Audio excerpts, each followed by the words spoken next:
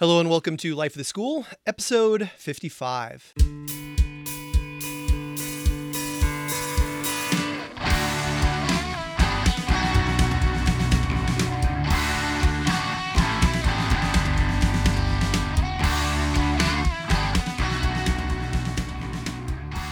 Hello, my name is Aaron Matthew, and I'm a biology teacher at Acton-Boxborough Regional High School in Acton, Massachusetts.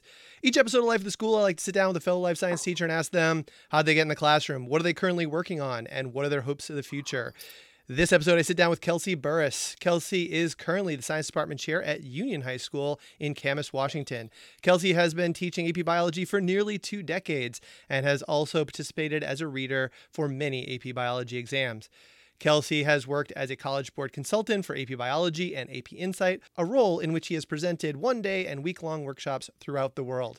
Kelsey earned his BA in Biology and Chemistry from Concordia University in Portland, Oregon, and a Master's in Education from Florida Gulf Coast University. Welcome, Kelsey. Thank you for having me. Yeah, last time we saw each other was in an Uber at the going to the airport. Yeah, getting out of the reading early, that was a plus for sure. Yeah, we both. I don't know if you moved up your flight, but I moved up my flight. I think you moved your flight up. And, absolutely. And we it was like the second they let us out, we're like, how fast can we get out of Kansas City? And talking to people who flew out the next day, it sounded like we did the smart thing. Oh yeah, well that's good to hear. Yeah, that airport may be the worst airport in the United States I've been through. Absolutely. Yeah, well, it's a nice little airport. I'm sure if you don't have like 1,000 people trying to leave on the same day, it's probably not so bad. Yeah, true. So thanks for joining me here. This is going to be my late September episode, and we're doing this in August. So we're going to be like, this is future traveling. We're going to be thinking about what it's like to have been 2-3 weeks into school and have got all of our students in front of us, and we've almost learned all their names. And we've worked all that out. We figured that out. So let me jump into the question I like to ask everyone. Our careers have been similar in length. So how did you become a science teacher? What led you into the classroom? Well, first of all, my degree, I was a pre-med major that quickly decided my junior year that I did not want to do the MCAT and GRE and all that sort of stuff. So I was living in Portland, Oregon with my soon-to-be wife, who I've dated since we were in 9th grade, and we decided to move from Portland to Miami, Florida. I was in Miami for a year and then moved to Naples. And then I started, I was coaching soccer. I played collegiate soccer, so I was coaching soccer. And then there was a sub shortage, and I was like, let's see how that was. And the first time in the classroom, it really caught my attention. So I went through alternative certification in the state of Florida. So my first year of teaching was my student teaching experience. And I was just lucky to be in the school I was at. Right across the hall was a gentleman named Bard Keeler, who's one of the top AP world teachers, consultant, actually involved in AP Capstone in the development of that program. And I was just smart enough to listen to him when I messed up as a young teacher. So that's kind of how I got into the classroom. Kind of different than most people, but we all end up at the same place. So were you already coaching at that school and then decided to start subbing in as well? Is that sort of the background? Yeah, I was at a different school, and I was coaching, and I started subbing. Just when you're 22 years old, looking for life, and then it kind of caught my bug. I realized that I enjoyed young people more so than adults sometimes, so kind of moved that direction. I think those were my exact words when somebody said to me, just the other day, they're like, "Oh, you're going to be getting back into school, are you dreading the end of summer?" And I was like, I'd rather spend my day around teenagers than adults, generally speaking. So that's not so bad. Isn't that the truth, right? Yeah, there's a lot of fun to be had in a high school. So it's funny, we're getting to the end of the summer, and I really am looking forward to it. When this episode comes out, I'll be exhausted because it'll be a few weeks in, and I'll remember, oh, that's right, I used to be able to sleep in and stuff. But in terms of the fun element and the working with the kids is great. So I'm glad you brought up the soccer coaching because I coached early on in my career as well, and coached a variety of different teams, and I knew that was the case. And you shifted gears really, I think, pretty heavily. It looks like the last decade or so, you've gotten into this AP consulting gig, and I was kind of curious if you saw any parallels between soccer coaching and training teachers, particularly AP teachers. Well, I think each and every one of them are relevant, and are connected. So, in anybody that's ever done professional development, especially with teachers, sometimes teachers are can be a handful in a week-long workshop, and trying to capture the attention of 25 different individuals with different needs is something that you do come across when you're coaching, and all the different needs and wants of students are not that much different than kids. So managing a group is are very similar, but it's not any different than being in the classroom. You're just dealing with adults, and coaching, in terms of changing things up, and always being fresh is something that is that you do coaching, and then as a consultant you do the same thing, where you just can't come in and do the same song and dance that everybody has seen before. You better bring some new ideas to the table, and it's the same thing with coaching. Yeah, when I was looking that over, it was reminding me of how coaching made me so much better of a teacher. Because like, I think my coaching style, personally, my coaching style is I'm not a yeller. I'm a pretty quiet personality. I don't coach on the ball. Practice time is really important, super positive, super encouraging. But I would say that my coaching persona and my early career teaching persona were not the same.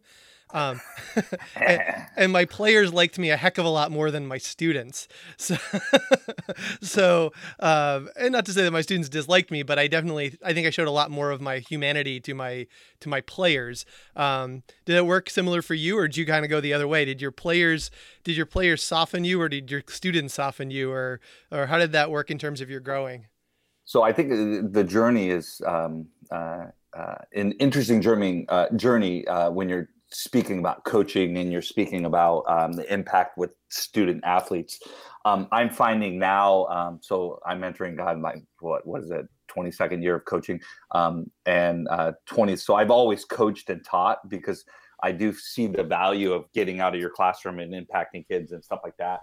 And the thing about that has kind of turned within the last 3 to 4 years, and I think anybody, even just regular teachers, see it. We deal with a lot more counseling like stuff that you have. So it's not just your student group, but your coaching group. So I was coaching boys and girls. So I was coaching fall and spring, and it was just too much because I would have almost 200 athletes on top of my 200 students, and the needs and wants of each group were getting a little too much to handle. So I'm just down to one season now coaching. But I do think that as I've grown I think both of them parallel to each other. So as I've changed and grown in the classroom, I change and grow as a coach, and kind of go back and forth. There's a fascinating documentary on Amazon Prime right now. There's a gentleman named Pep Guardiola, who is considered the top soccer coach in the world. And they have a documentary of his season, and watching him man management is just fascinating because they kind of follow him on how he does things. And it's quite interesting because sometimes he'll talk to them like they're ninth graders, and these are professional athletes. And at the same time, put his arm around them and console them about different things. So, yeah. I mean, Jurgen Klopp is better, but that's you're a Liverpool guy. Yeah. Oh yeah, you're playing heavy metal football, aren't you? Yeah, I'm enjoying. I enjoyed our opener. I'm looking forward to the year. It's been a long time since I've been looking forward to a season. Well, you'll find the Pep Guardiola one's fascinating. Yeah, I mean, it's fascinating watching him manage people. It's interesting.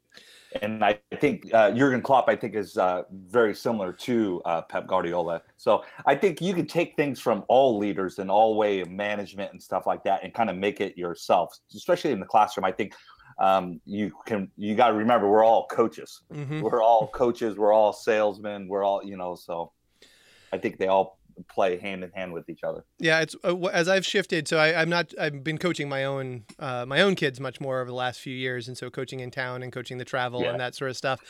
And it's funny to me that I did take a little bit of break where I'd been coaching school and club, and then I sort of took a few years off where, I mean, yeah, I was coaching, but I was coaching like, U8s or whatever. But as they've gotten older and the level of the game has come up to where it's more in my wheelhouse, where it's much more of a tactical game, they talk about what not to do when teaching or coaching, rather, how not to do it, and the coaching director will send out these plans, and it's like, yeah, you just teach them. It's just good teaching that's being on the field. And for me, the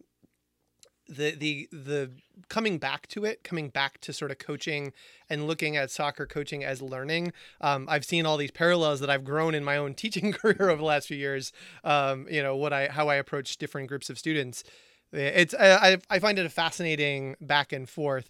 So I know, I mean, you are a person who does like 8 million jobs. And so I sort of build off of this. You talked about all of these things because you also do the consulting. So how in the world do you have time to consult all over the world and coach and teach? I mean, you are kind of hyper. If anybody's been in a room with you, you do kind of move frenetically. You grade like 900 AP tests in an hour. What is it? Yeah, I cruise right along. But how do you balance all these things? Well, the fascinating thing is I've kind of tackled the whole. For me, the coaching, as well as the consultant stuff, is the hobby. It is the growth. The fascinating thing about doing the consultant thing is the people you meet and the colleagues, the small group of people who are truly into the art of teaching, which is sometimes hard to find in your own school, your school district, your area, and kind of growing your PLC to include people from all over the country, that think differently. I don't sleep very much, and I'm a grinder, so I'm always looking for the next thing to learn and grow from. And so I've never found it to be too much. My wife, luckily, my wife is extremely supportive. I have a 14-year-old daughter who's starting high school, which is interesting. But she writes books she's a teacher too, but she writes, she's just published her 5th book. So she does that stuff. So we have kind of a balanced relationship with that. So if it wasn't for their support, I probably wouldn't be doing what I'm doing. Yeah. Yeah. And I am somebody who occasionally gets accused of doing too many things as well. Yes. As I just finished, I think it was my 5th week of various professional things during the summer, the last week. But yeah, the home support is super important. And yeah, my kids, I think it was harder when I have 2 boys, and when they were younger, it was much harder to be away and spend that time. But I think that was funny when both of us sort of had the same view. It's like, yep, we're done with the AP gig. Get home. Like, Yep. next second, get home. So moving on in this in your 8 million different jobs, in addition to your working College Board, I know you work with Pasco, and in fact, I was thinking back to the first person who told me you should be on my show was our common friend Ryan Reardon. Speaking of crazy people who in our PLCs from around the country. I believe it was something along the lines of, you got to get my man Kelsey on the podcast. I can't do the Southern accent, but so he was doing that. So what's going on with Pasco? Like, how did you get involved with them? And then how does the work with them, I guess, translate into you learning and taking that into your classroom as well? Well, you'll find this story funny. So I had, long story short, I had just moved back from Naples into Washington State here in Vancouver, where I teach. And the national conference was in Seattle that year. So I go up, and I'm sitting in a veneer workshop, and just learning new things, doing this thing. And I'm sitting next to this lady, and I had always used Pasco in Florida. That was what our district had, so that's what I used. And Eileen, I was like, this is good stuff, but I prefer Pasco. This is what I know. She looks at me and she goes, "Let's talk after the see me after the workshop, and I was like, whoa, weird. Long story short, the lady, her name was Nassim Lewis, who was the new Pasco educational rep. And she was a former AP biology teacher. She actually works for Microsoft in Seattle now as a educational consultant. But basically, she put me on the road to go into summer institutes to present probes and stuff like that. And through her is where I met Ryan, who's my wingman. Ryan's my man, because we kind of look at things differently. He's in a totally different school than I am. Mm-hmm. I am at, and he teaches seniors where I teach freshmen and sophomores. So we tend to. It's interesting that we come to the same conclusion from different points of view, and we get kind of irritated with educational jargon and all that sort of stuff. Just get to the point. But with Pasco, I don't really do that much stuff with Pasco anymore because I'm so busy. Yeah. But whenever they need something, right now the gentleman's named Mike Blasberg. So whenever they need stuff, we'll jump at it. But yeah, long story short, you never know who you're sitting next to. And she kind of opened the door to becoming a consultant because I got into the world. I met my other wingman's Mark Little out of Colorado. Oh, yeah. Yeah. You know, I refer to him as the Godfather. And small world. That's how I refer to it. Yeah, both former guests. Know both of them pretty well. Yeah, Mark comes up everywhere. Like everybody's like, oh, and then I saw this guy Mark Little. Do you know? I was like, and that's he's everywhere too. Well, Mark and I presented at the annual conference for it must have been 5 or 6 years. We were doing Pasco stuff, just different ideas and stuff, and we both became consultants in the same week for the College Board. and one of the things they saw us one time at the annual conference. So you use these probes, you said you've been using them for quite a long time, and I'm really interested in terms of now you can help me out because I'm working on something right now. So we're gonna talk through a little personal consulting. I tricked you in because you're gonna help me figure out this lab, and I'm gonna use Vernier because that's what I got in my building. But maybe we upgrade to Pasco as as we go. Just use whatever you got. That's what I tell people. It doesn't matter the company. Just use them if you can. Yeah. So I've inherited a handful of the probes, and I'm using this probeware, and so I'm trying to think about in this mindset of AP. But I want to do it with my honors kids, my younger kids, because I teach AP to juniors and seniors, similar to Ryan. But I want to introduce this concept of sort of baseline and follow up and get them in those ideas. So what I've got is I've got a couple of jars right now. They're on my windowsill next to me. There's some water plants. I've got those, and I've got some containers in there, and I've got some dissolved oxygen probes. And so how do you frame kids collecting and investigating data so that they can use these probes to sort of track their own kind of questions? What do you do with your own kids, or how do you model it maybe when you talk to other teachers about those things? So for me, the power of the probes is you really have to, the probe is the apparatus. It is the procedure. And students today do not have an issue with restarting an experiment, especially in the digital age. With the probes, they can collect data quickly. And if they do mess up, they could start. In terms, what I find with probes is teachers tend to just be scared of the technology, which the kids are not. But what's fascinating is off of the Summer Institute this year, the younger teachers who are coming into AP Biology, they have no problem whatsoever with the probes. They jump right in where, us dinosaurs tend to have an issue. But so if you think about it, for me, I'll just throw the probes at the students and go, okay, this probe collects dissolved oxygen. It's taking place in this jar. How can you collect it? Why would you collect it? What would your variables be? And just let them go. Because once they know how to use the probe, now when you get them in AP, they know the procedure. You can truly go to open inquiry because all the materials, all that sort of stuff is all taken care of. They know how to use the apparatus and they can just go versus not wasting time, but having to model a apparatus. So. Yeah. You cut down on sort of that ramp up time, if you will, Yes, very much so. And they come up with crazy things, but as long as they're not going to kill anything, we're okay. Yeah. So Or burn down the school. It sounds like to me. So I'm now gonna use our jargon. The jargon. I'm gonna use a word that before 8 years ago I don't think I've ever used in a classroom, and I'm entering year 23 this year. I said before 8 years ago I never used the word phenomena ever before, but I think that what you're describing is you're giving kids. So I have these jars. I've got these aquatic plants. I put them in water. I give them their dissolved oxygen probes, and I say this is a dissolved oxygen probe.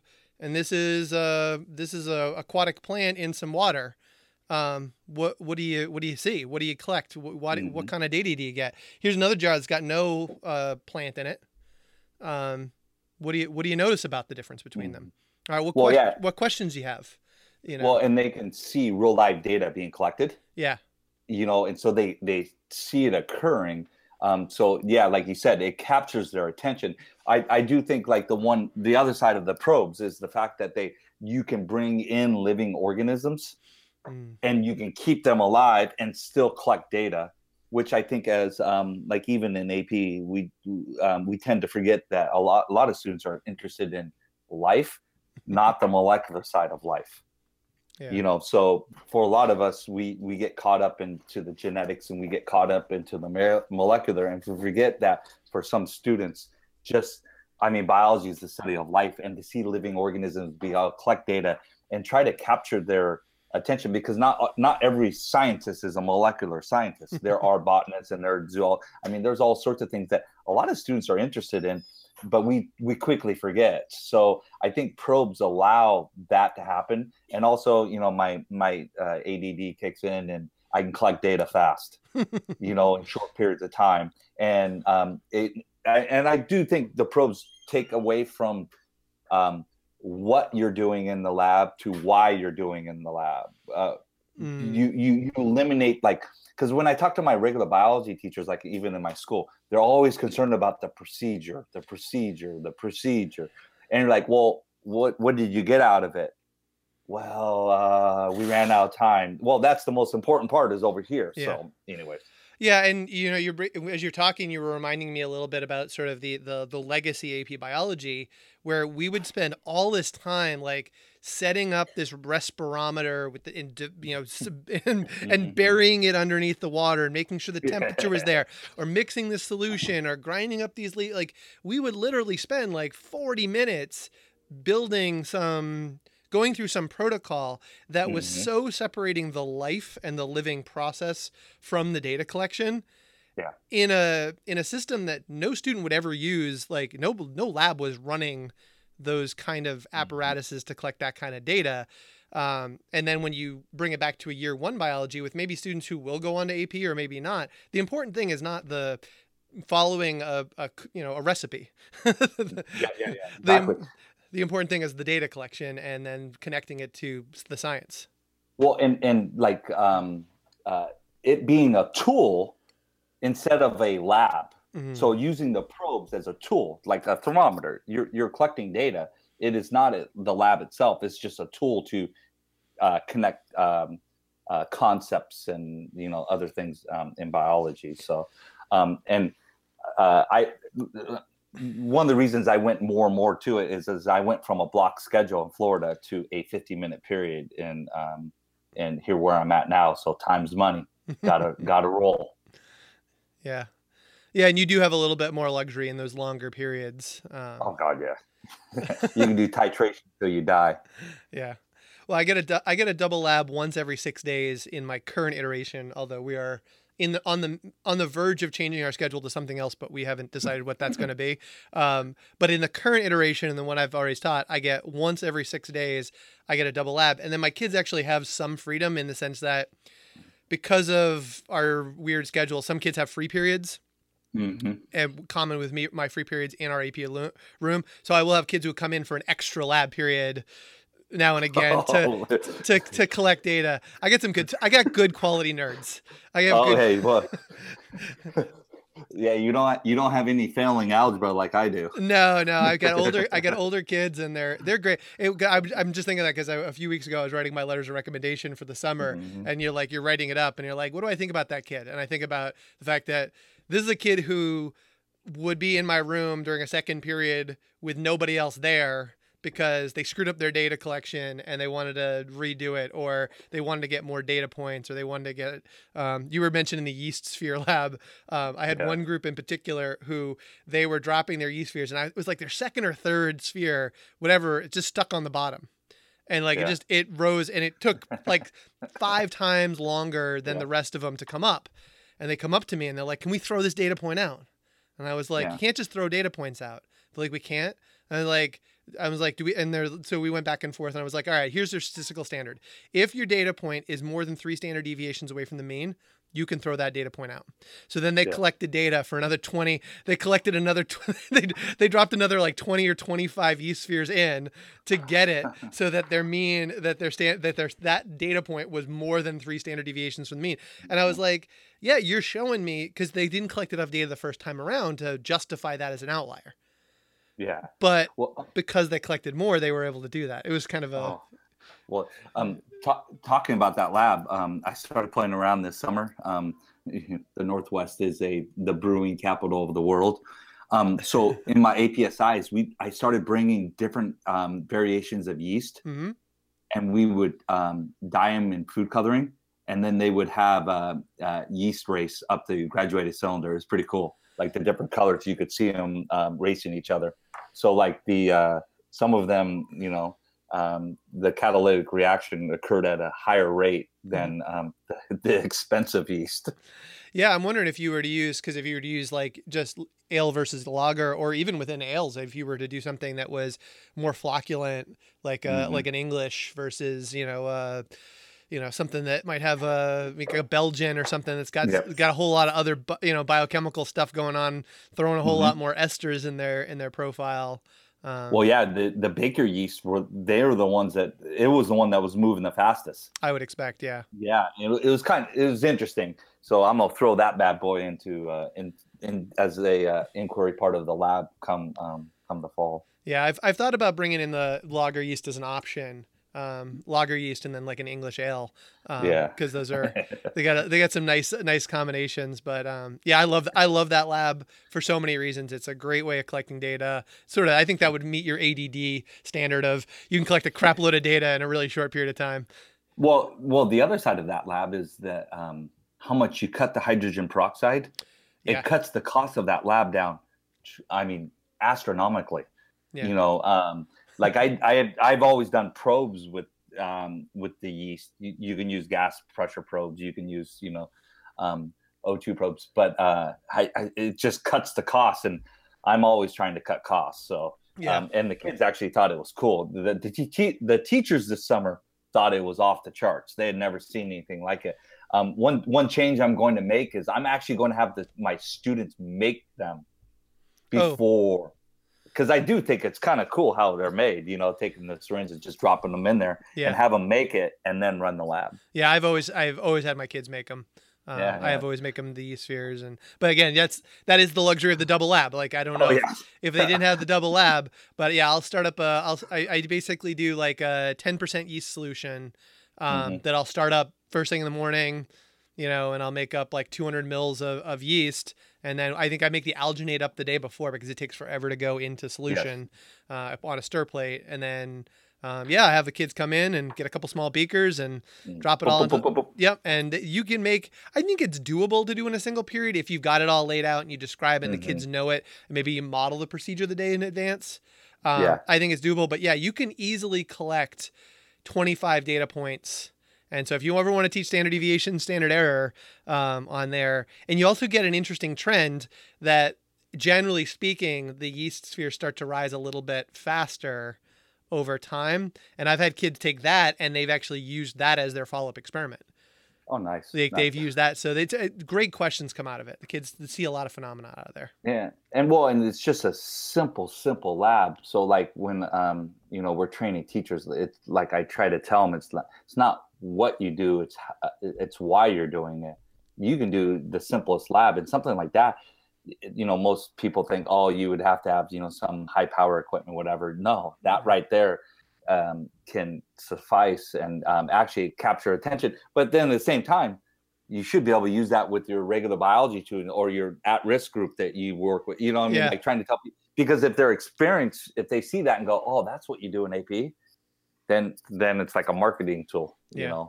So. Yeah, I think probably my two simplest labs I do all year are the yeast labs. I do that one, and the other one I do is I use 15 mil Falcon tubes, and I do 2 mils of 10% yeast and 4 mils of sucrose, and I have them set up like a rack of them, and then I have them replace the yeast with just water, and then I have them set that up one day at the end of class. It takes like 10 minutes to set up, maybe 15 minutes, and the next day I have them come in and they measure the foam stand.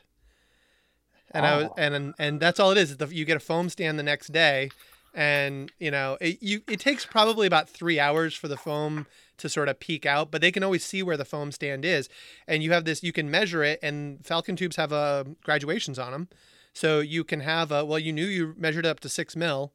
How high did it go? The foam went up to this height. Subtract 6 mils. That's the height of your foam stand. I'm drawing up your lab right now. So wait, you put 4 mil of yeast in each one? 2 mils of, I'll have to double check it, but I'm pretty sure it's 2 mils of 10% yeast and 4 mils of 10% sucrose. Oh, and then one of them just has water instead of water sucrose. instead of, I think I've done it both ways. I think I've done water instead of sucrose. I think water instead of the yeast works better because there will be some stored, there is some stored trehalose mostly in dried yeast. I think molecularly. So then they when they come out of there, they will produce a little foam stand. So it depends on what you want to show them. I mean, that's a phenomenon in and of itself, that there is a little bit of stored in there. But I think I've replaced the yeast with water just to show that you need the yeast there to get that rate. So you're using water instead of yeast, not sucrose. Yeah.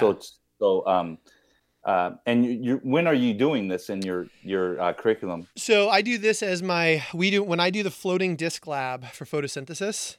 Yeah. I do that at the same time. And then I let groups pick which they want to do as their follow-up investigation.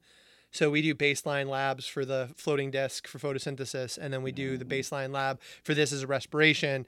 And then I ask them a lot of questions about, well, is this aerobic respiration or anaerobic respiration? And the answer is it's both. It's I think it's predominantly anaerobic respiration. But we talk about it. So it raises a lot of interesting questions. And then what kids will do is now that they have a host of other things to do. So at this point, we've already gone over some basic molecular. So they'll think about maybe different types of sugars to produce that. They'll do concentrations. They'll do volume differences. Does it matter how much? Like we did 10% sucrose. If you do, half as much, quarter as much, do you get a linear relationship in the foam stand? It's a super, super simple lab, but I've had kids, especially in AP, because I just really, at this point, this is pretty early in the year, they're still wrapping their heads around the idea of a baseline lab that generates a bunch of achievable questions, then picking one of those questions and then collecting enough data to see if you can tie it to an underlying scientific concept. And I don't want it to be something that is super, super, I mean, it gets really complicated really fast. As soon as you ask that, is it aerobic or anaerobic? Tracking that down becomes a huge, how do you know that? How do you know if it's aerobic versus anaerobic?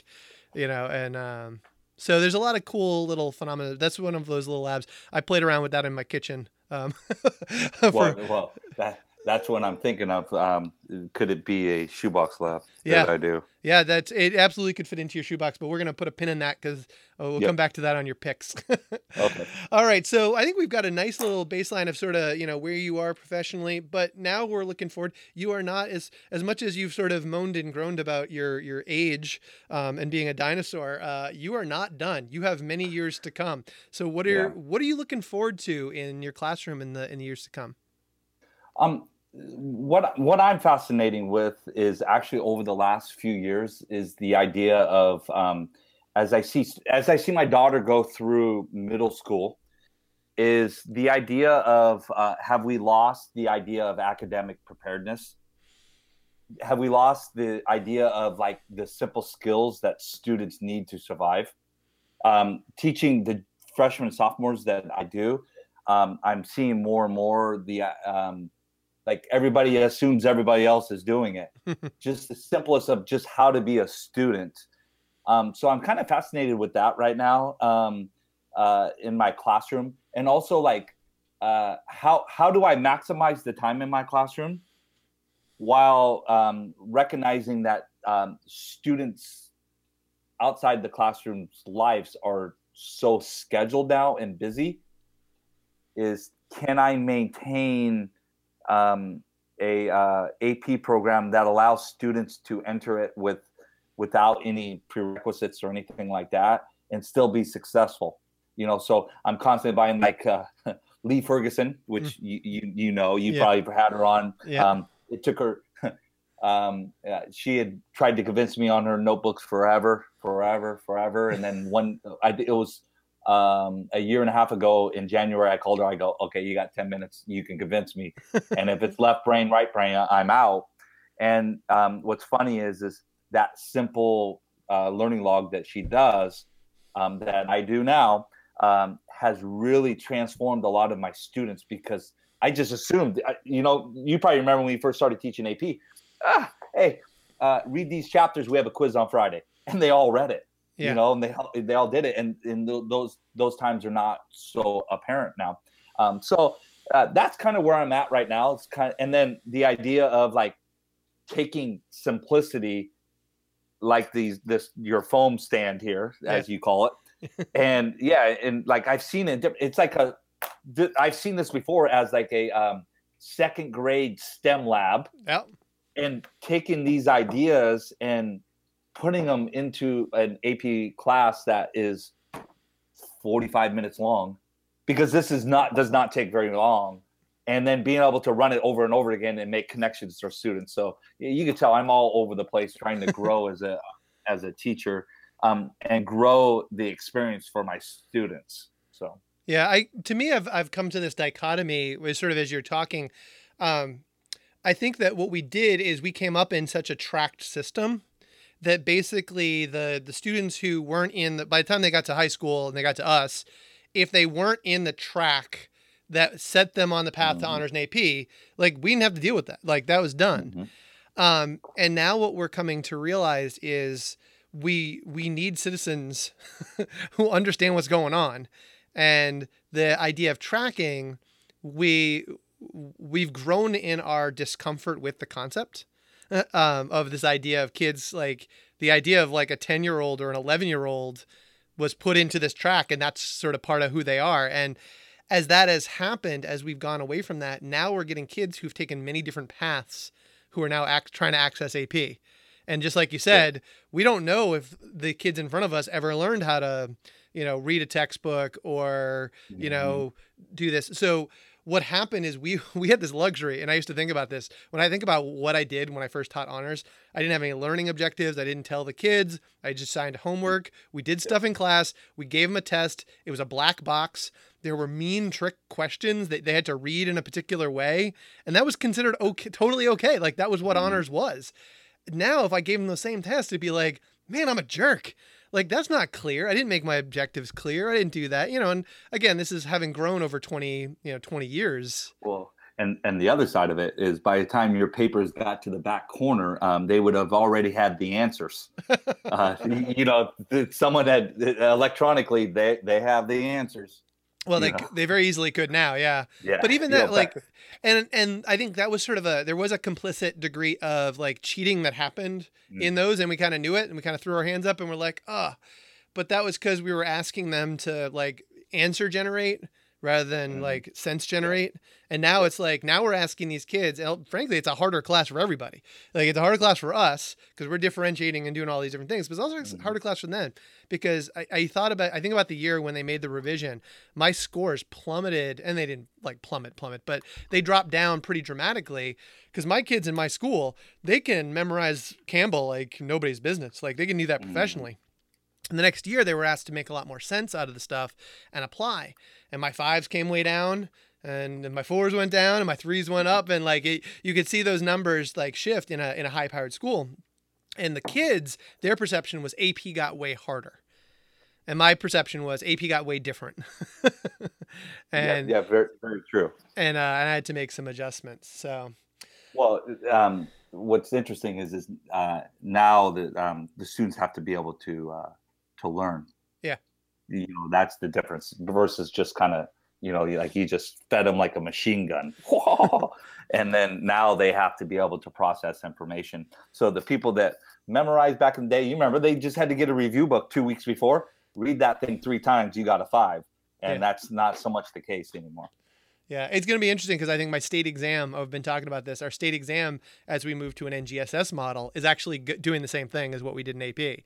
Now that there's these science practices, the content has come down. Like you look at the new standards and you read through the content. And I was actually having I don't want to say an argument. It was like a passionate discussion where they were saying they don't need to know this and they don't need to know that anymore. They've devalued this content. And I was like, you can still teach that content. You just have to wrap it in the skills. Exactly. I got into a argument with our science coordinator who is a elementary teacher. And I tried to warn her. I was like, you guys, you better be prepared because we have a state test come too. And I'm like, it is unlike anything you've ever seen. And you guys, you can, people have different viewpoints of AP, whatever it is. But I do believe that AP biology, watching AP physics go through it now, which kind of makes me laugh, and AP chemistry and all that, the idea of like, you can teach stuff by doing. And you better have a purpose to what you're doing every day, which is your science practices. So it's kind of fascinating that you're having that same viewpoint that I have. Yeah. Because those state tests will rock people's worlds. Yeah. And I'm also a little like I am definitely in a place where I'm getting frustrated with the state and how they're communicating about it. Cause I kind of feel like we're not doing this alone. All the states are doing this. Why does it feel like you guys are trying to do your own thing? And Massachusetts sort of historically has always done that. And they do a nice job, but it definitely feels like Massachusetts is trying to do their own thing on this. And it feels like we could provide a much better experience for everybody if we were a little bit more aligned with what other people are trying to do as well. So yeah, but I also think everybody's trying to figure it out too. Yeah. And but they always kind of paint AP into like this box, like this. Oh, you do that because of AP, and you don't realize look at the lab we were just talking about, a freaking 3 test tubes and 10% yeast, and we're talking about how we can do this in AP, but then they wouldn't do that. And you're like, well, do you realize this is what we're doing in AP? Yeah, so, super simple. Exactly. Keep it simple, stupid kind of mentality. So it's interesting that I bet you they come back around to like, oh, they got it figured out a little bit. Yeah. Yeah. And I also, this is sort of when you work with adults, and I'm learning this myself as I've been starting to do workshops. Adults have different levels of comfort that they're, and discomfort that they can work through. And when you make an adult uncomfortable, some of them are like, awesome. I love this. I love being uncomfortable. But that's like the one or two. That's Ryan. That's Lee. That's you. Like not every adult wants to get uncomfortable and realizes, oh, when I'm a little uncomfortable here, I'm going to learn. Let's challenge. Let's challenge what you're thinking. Yeah. You should hear the conversations between Ryan and I. Yeah. You would laugh like you have never laughed before. Yeah. Because we're all over the place, but we're like challenging our thought process. We're challenging everything. But you're so true. You're so right in the idea of like, because it's a different. Think about when we moved to this new AP. Doing summer institutes, it was like a war zone.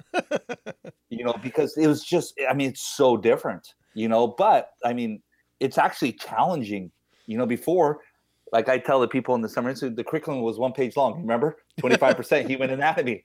What does that mean? You do everything in the book. Yeah. So it's a challenge now. It's a teaching challenge. It's a pedagogy challenge of like, how do you do this on a regular basis? And I still don't think we have it figured out. No. I still think we're growing. I'm writing, like I said, I'm on the back of one of my wife's little forms here. Yeah. I'm writing up a lab that I'm like, oh, that is awesome. But that's the one nice thing about like what you're doing, and also kind of like what the internet has brought about is the idea that you can have collaboration with people all the way across the country. And because otherwise you were just stuck in your own room and you're trying to figure this crap out. And usually we're not that good. Yeah. We usually takes like 5 of us to figure something out and go, oh, we got to figure it out now. Yeah. You need to be in a room with people who are hopefully smarter than me. That's what I always usually say. All right. So I'm almost worried about my next question because before we get to the questions for me or picks the episode, I always ask people, what do they do when they're not in the classroom? But you sort of alluded to your hobbies earlier, but do you have any like non-teaching hobbies? Do you ever relax? I guess maybe the question. Yeah, I relax. So what's funny is I consider myself I'm very much an introvert. Yeah. I think that teachers, like if you look at teachers who are, I don't know about you, but like we're extroverts in the classroom with kids, but I'm very much an introvert when it comes time to be on my own, and I just hang out with my family. We have season tickets to the Portland Timbers. Mm-hmm. So my daughter and I is it this week or next week? The Sounders come in. Oh, that'll be a big one. Oh yeah, you've never seen this one. But like just hang out and relax. But I find stuff fascinating to learn as a teacher, and I think it really comes down to, like I was saying, where I started teaching was unique. The people across the hall, Bard across the hall, I mean, he would look at me and go, "Why are you doing that?" And he was fascinating because he goes, "I only give homework when I really want them to do it." Yeah. And I keep coming back to that, and I still assign too much. I'm like, why do you have someone do homework and stuff? So, no, my free time, like just hanging out with my wife. My wife's an introvert for the most part, so we just hang out. My wife and I have dated since we were 15 years old. So, I mean, it's been a long, long time. So we just kind of hang out with my daughter's kind of an introvert too. So it kind of all works out. Yeah, there's nothing wrong with that. I don't use the word introvert. I feel like it's got baggage. We refer to sort of homebodies. Yeah, exactly. Like, well, and what's fascinating is the have you kind of read the whole new movement? There's a whole new movement on flexible learning spaces.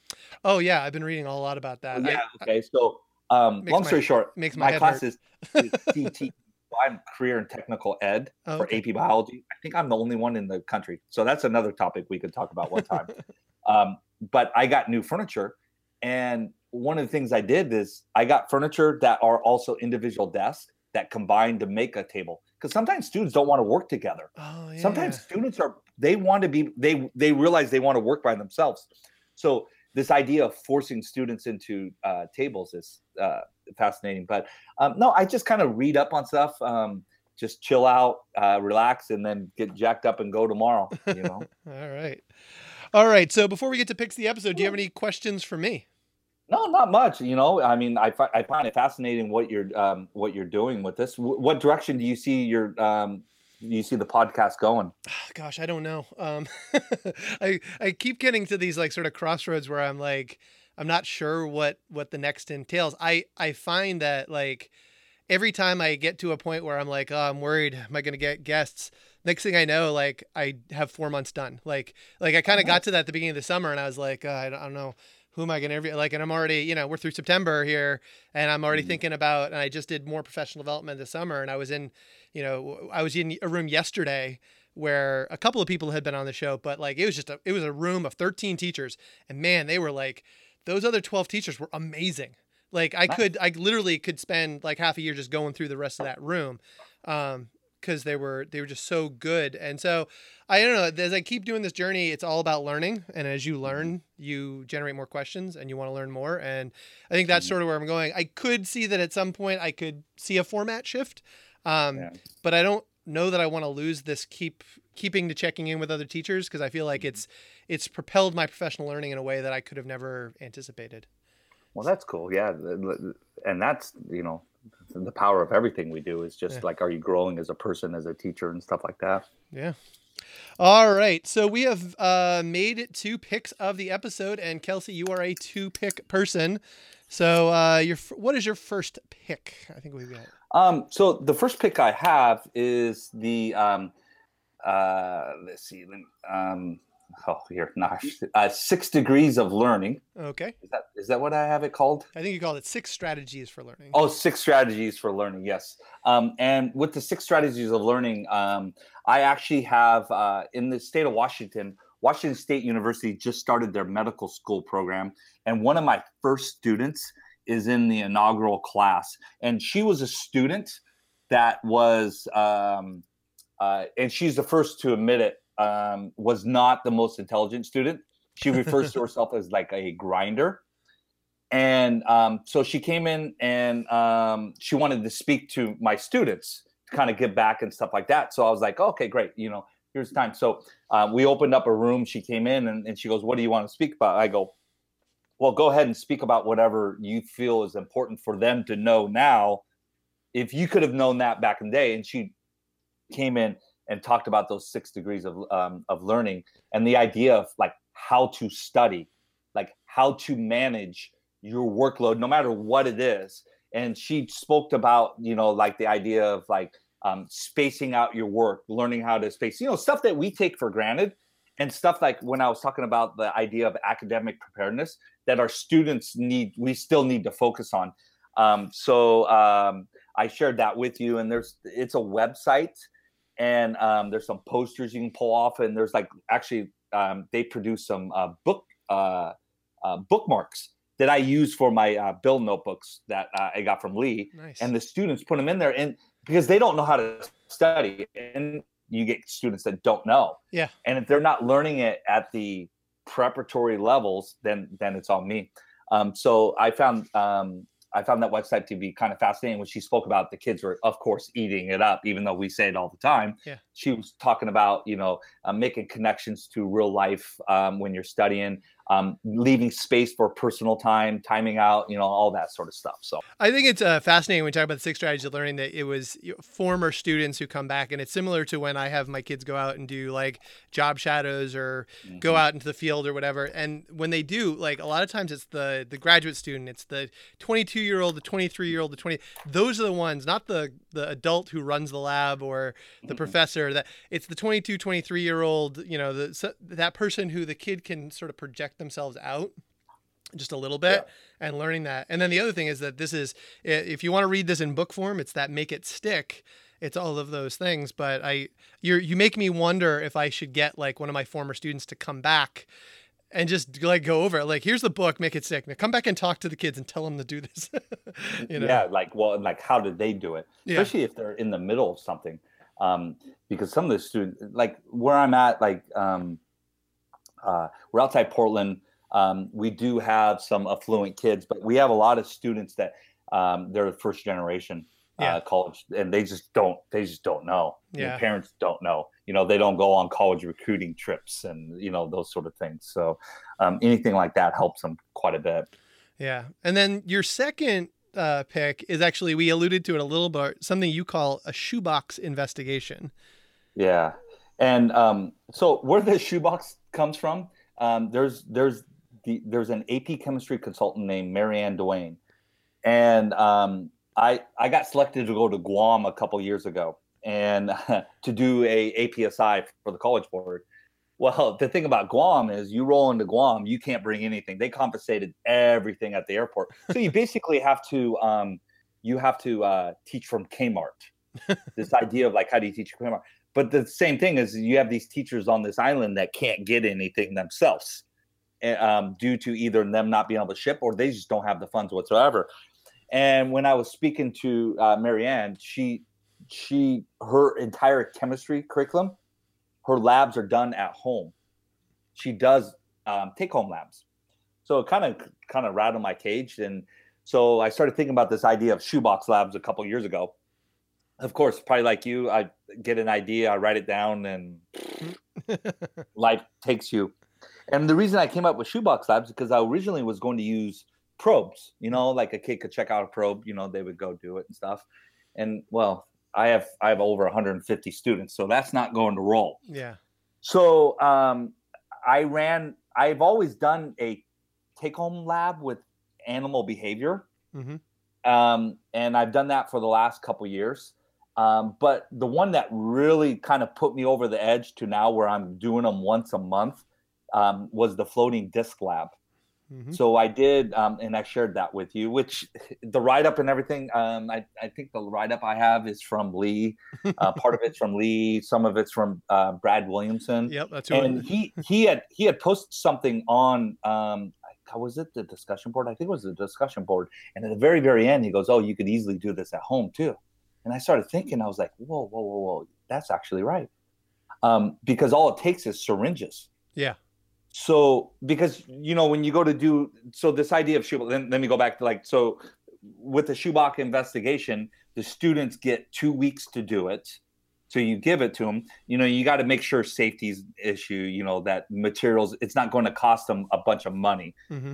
And then, and one of the things I do is they can do it by themselves or with a partner, and it could be from any period whatsoever. Yeah. So they can do it with their friend from third period if they're in first period. I don't really care. But the catch is I have to have a picture of them in doing the lab. I got to see evidence because otherwise they just share their information. So I did the floating disc lab, and all I gave them was a syringe. That's it. Just the syringe. I bought a big bag from Amazon, and they all came up. And what's fascinating is I sent home about 200 syringes. I only did not get back 2, and the 2 that did not get back were in a kid's backpack that got stolen out of his car. The rest of them came back. They just all came back, and I gave them the lab. And you know how we do it. We usually use spinach. And it's a simple lab: baking soda, yep, dish soap. I mean, it's a kitchen lab, right? And my students, the fascinating thing, I had students doing lettuce versus spinach. Baby spinach versus full spinach. I had one student do Brussels sprouts, which actually got better results than any other. The leaves on the Brussels sprouts? The Brussels, because she goes, "Oh, that's all I had."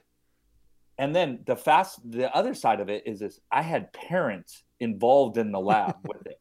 Because if you think about a parent, all they ever see their kid doing is paperwork. And I got a couple emails from parents that they actually enjoyed the process because, like, one of them said it was kind of funny. I did not give a crap about high school, and then now I care. And they were actually into what's going on. But I had students, like, if you think about it, the cups they put them in, right? Well, some of them used glass cups, but they weren't translucent. Light couldn't get through it, and it didn't work. And they figured it all out by themselves. And the great thing is, well, what happens if the lab doesn't work? They can do it again because they have 2 weeks to do it, and then they produce a deliverable. And then some of them, they're going to bring the results back in the class, and then we'll analyze the results instead of them doing this homework. Like, normally we do a lab and then they do all the analysis at home. Yeah. The idea, well, I'm trying to get to this. They would collect this data and then they bring it in the class, and then we work on it in class. Yeah. I found, I don't know about you, I have kids, they'll sit in a lab, they'll do it with their partner, but then they don't turn in the write-up. Do you have students like I do? Yeah. Those students actually did the lab. Yeah. They actually did the write-up when they did it as like a 2-week homework thing. So that's kind of where the shoebox, and that was just fascinating because I had more students participating. I had them kind of coming up with their own scenarios, their variables, all that sort of stuff. So I've gotten up to the point now where I'm up to about 8. Wow. My goal is, just like anything, you can't do too many of them. Yeah. So for osmosis, diffusion osmosis, whatever, just a simple egg lab, and water. Well, you can do that at home. Get it right from the refrigerator. So the goal is it has to be in the kitchen, or I supply the equipment. So neat. That's I'm thinking about, like, what you did is you did a very different flip. Like, everyone talks about the flip, and the flip is lectures at home, analysis in the class, or the writing in the class and the discussion in the class. And you did the wet work at home, the analysis in class. So, yeah. And what's fascinating is, like, when I'm talking to teachers at summer institutes, and I tell them, I was like, okay, so you're in a class, and we're always stuck, and you start a week after I do. Yeah. I mean, like, and then we have snow, both of us. I mean, like, there's teachers that started last week, and I'm like, dude, you have 3 weeks on us, and you don't have snow. Anyways, but if we go to shave time, so if you have a lab, and we go to shave time, we don't shave the lab, we shave the analysis of the data. This is what Ryan and I always talk about. Well, the most important skill a student can have is not running the lab, it's analyzing the data. Yeah. So that's kind of what we're after. And it just kind of changes things up, just something different for the students to do versus like we were talking about the questions we used to give kids, like the guided questions or whatever they do. So. Yeah. And also you're bringing up the idea of what gets cut on the snow day, what gets cut when time is. Mm-hmm. I've always used that. That's sort of my lens of, am I doing the right thing? And a few years ago, I remember having a discussion with my colleagues, and they were like, we had some snow days, we had to cut some stuff. And I was like, I'm not cutting the lab. And I was like, yes. Okay, I've arrived. I've got to my curriculum to where I am, that the lab is now important enough in what we're doing that I'm not cutting the lab and just lecturing the content. I view the lab now as so important to the content, to what we're doing, that it's got to that point.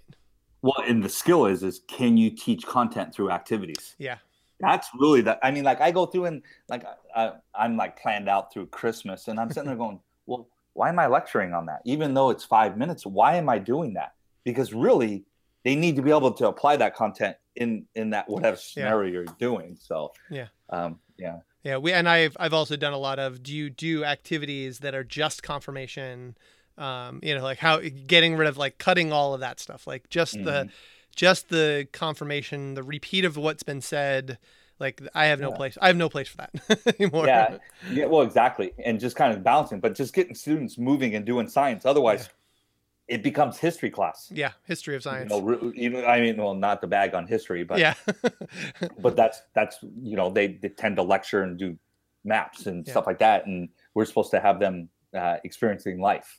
So I would say that if you want to be kind, you'd say we are teaching history like it was taught to us, and give credit to our history colleagues who are going through a very similar phenomenon. They're going through they've gone from a descriptive subject to an analysis-based subject, and they're going through an equal struggle as to what we're going through. Of course. If you want to give credit to those guys. Well, I could probably even refer to my old biology class where the teacher had a newspaper, put it down and rolled the overhead. Yeah. And put the newspaper back up. But see, you can really tell your age is if you actually taught on an overhead. That's the funny part. Like if we know what an overhead is, that's when you know you're the creepy middle-aged teacher now. Do you have any binders that still have any like printed out things that went on the overhead? Yeah. And I look at that, like the other day there was one. I was like, "What is this?" Out it goes. Yeah. Now the problem is I have too many electronic files. Yeah. I have folders all over the place. Oh, I'm gonna do a new folder this year. Yeah. Oh, that's a nightmare. Yeah, I got some old folders that I know it's like, why do I have this? Why don't I throw it out? All right. Yeah. Well, my pick of the episode is this summer was the first gene slicing drug was approved by the FDA. Which to me was like this. There's a lot of things about this, and I think I'm going to use this with my AP kids when I get to some of the gene regulation. I don't know about your kids, but my kids in particular, and I have older kids, so they tie into some new stuff. But when we talk about gene regulation, I've been talking about RNAi for a few years, and then a few years ago they started coming back from labs, and they were like, "What's CRISPR?" Or they keep hearing about CRISPR in the news, and they hear about gene editing, and they hear about this new gene editing thing, and I'm like, well. Usually when they bring it up, it's not when we're talking about it. So I would say, there's gene editing, and there's some older school gene editing and new gene editing. But this is actually where they're using liver cells. They're targeting liver cells, and they're looking to silence gene expression in liver cells. And there's something special about the fact that that the liver cells, it works better in liver tissue than it does in other tissues of the body, this RNAi targeting. And it has to do a little bit with the sort of the mix of what you get inside of a liver cell, and how most of your cells have nucleases that target RNA. And so you can't use RNA as a treatment, but liver cells are special in their ability to use RNA interference to sort of tamp down some diseases. So that was fascinating with all of the talk about CRISPR and gene editing and gene technology. This was 20 years in the making. Mm-hmm. RNAi was, late 90s. People who made those discoveries. I think it was early 2000s was when the Nobel Prize, when Mello and Horowitz and that other group, they did the RNAi with C. elegans. So that was, almost 15 years ago. And now they're getting this gene editing technology to market. So when we hear about CRISPR and CRISPR genes and CRISPR in treatment, maybe the expectation that it's going to be something that we're going to be using, next year or the year after, it does take a ramp up time to get to that point. But I think it's an interesting story to bring it up. And it's also I think a fascinating, I always think about drugs and drug development. And when I talk to my kids, like, would you sign up for this? Would you sign up to be the first in line to do this treatment? And how do people weigh that out in their ethical, in their ethics and that sort of thing? So, well, you can always find. I always talk about with the drug companies, follow the money, because whatever they're going after is something that's going to make huge changes. And if they get to FDA level, that means it's usually really good. Yeah. Not the experimental, like, let's see if it works or not. So that's fascinating stuff. Yeah. Especially incorporating with your students. Yeah. So I don't know how this is going to come in, but I definitely know it's a question that comes up. So I wanted to sort of mark it in my notes here that it's something to bring up with them. Yeah. All right. Well, Kelsey, thank you so much for the conversation. This has been awesome. I learned a lot. It got me thinking about, sort of my analysis flip. I think that's probably the biggest thing I'm going to take away is like how much am I asking my kids to analyze outside versus analyzing class and do that right stuff. And well, if you go to do something cool, you got to share it with me so I can I can use it too. Yeah. Go to do something that's challenges, traditional thinking of what we do with our students. Yeah. So. All right. Well, let me give credits for the episode. Supporters of this episode support me through Patreon. So you can go to patreon.com/lots. And Patreons are invited into a Slack community. I do post show notes up there. I also been getting my audio out early to those guys. So that's my real perk is my Patreons get early release if they go to our Slack community. Music on this episode is provided by Jake Jenkins and X Magicians. You can get show notes in addition on my Patreon page at lifeoftheschool.org. You can follow me on Twitter at Mr. Matthew Tweets or at Life of the School. Kelsey seems entirely too busy to tweet anything. Yeah, he doesn't do that. He doesn't have the bandwidth. I was actually going to say, I don't think you have the attention span to tweet. And I think that I mean that in the best possible way. No, go 100 miles per hour. Yeah, for sure. But it's been a real pleasure. All right. Thanks, Kelsey. And I'll talk to everybody soon. Yeah.